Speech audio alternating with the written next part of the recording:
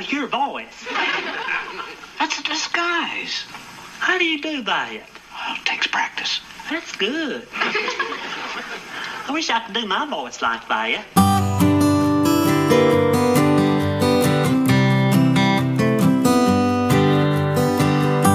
Well, good morning, good afternoon, or good evening, depending on when and where you're tuning in. This is episode 38 of the Blue Collar Executive Podcast, and I am your host, Louis Talby Jr.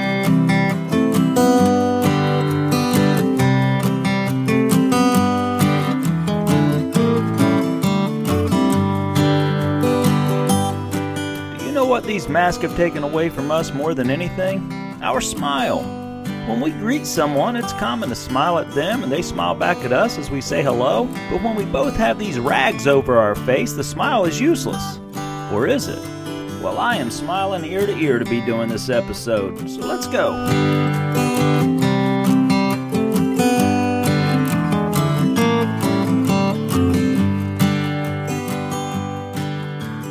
I passed a coworker in the hall yesterday and we both said hello.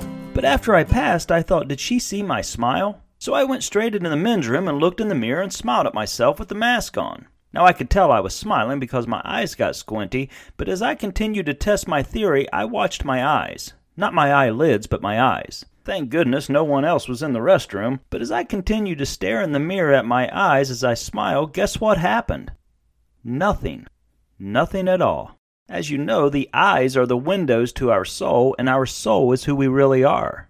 Our sensations, emotions, and feelings are all in the soul, and our skin just houses them. Whereas the Bible says our bodies are our temple. So we can put on all the makeup, eyeliner, lipstick, and fake a smile all we want, but that doesn't mean we have true joy. I often look into people's eyes, and sometimes their true character or emotions are very transparent. I can usually read someone very well. I can tell when they're being deceptive or honest, or when someone is filled with joy, worry, or sadness. Give it a try. Start looking into people's eyes and you'll be surprised at what will jump out at you.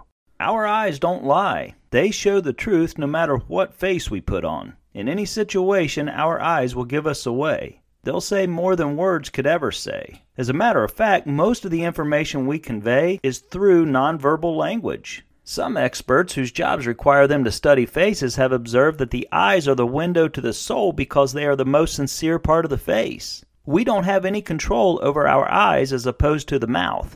For example, when you like something, your pupils dilate involuntarily and give you away. And when you dislike something, they contract as a sign of rejection. I've been in meetings before with clients that I couldn't stand, but I smiled and greeted them. Behind my lips, I was gritting my teeth, and if they could read my eyes, they would probably fire me.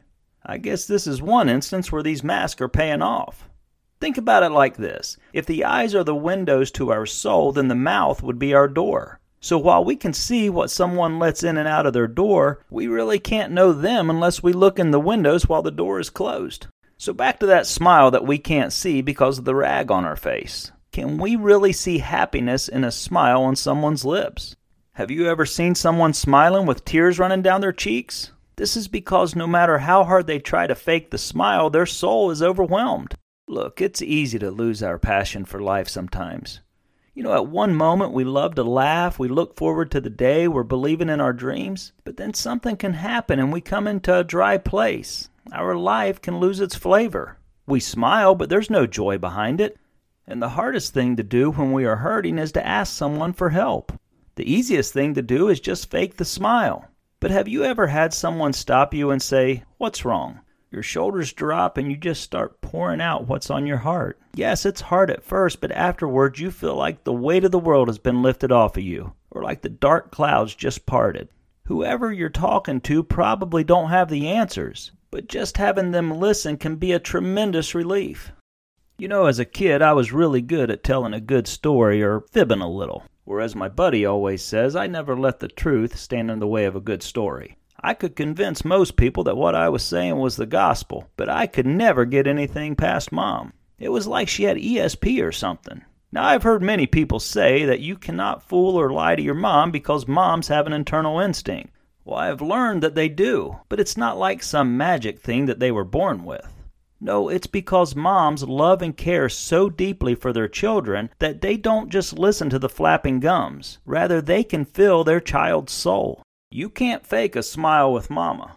Mom knows when you're happy, sad, sick, or healthy before you open your mouth. Sometimes before you even know how you feel. So think about it. If we really care about someone when we ask, "How are you doing today?" they really don't need to speak at all. Now, most likely they'll smile and say, "Good, how are you?" But their eyes will tell the truth. The Eagles have a song called "You Can't Hide Your Lying Eyes." Now, that's a good song, but the title is wrong. It should be "You Can't Lie Because Your Eyes Tell the Truth." The eyes will never lie. So watch for those fake smiles. See what the eyes above the mask are telling you, and you might be surprised on what you pick up on. Now, what you do with that information is totally up to you. You know, we all move at such a fast pace. More than not, just pass by each other with a quick "how are you" and a fake smile. But how much better would this world be if we slowed down just a little bit and sincerely cared about the answer? Just give it a try one time. The next time you greet someone and you ask, "How are you doing?" and they answer "good," look to see if their eyes agree with their lips. Because while their mouth is saying one thing, their soul may be crying out for help. Friends, life's a journey and it can be a great one, but we're all going to step in mud puddles sometimes. The good news is that we're all in it together, and if we're more honest and caring with each other, the brighter all of our days will be.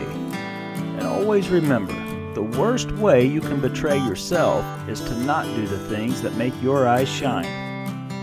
Well, that concludes another episode of the Blue Collar Executive Podcast. I hope you found some value in it, or at the very least found it entertaining. I wish you great happiness and success in every aspect of your life. Thank you so much for listening.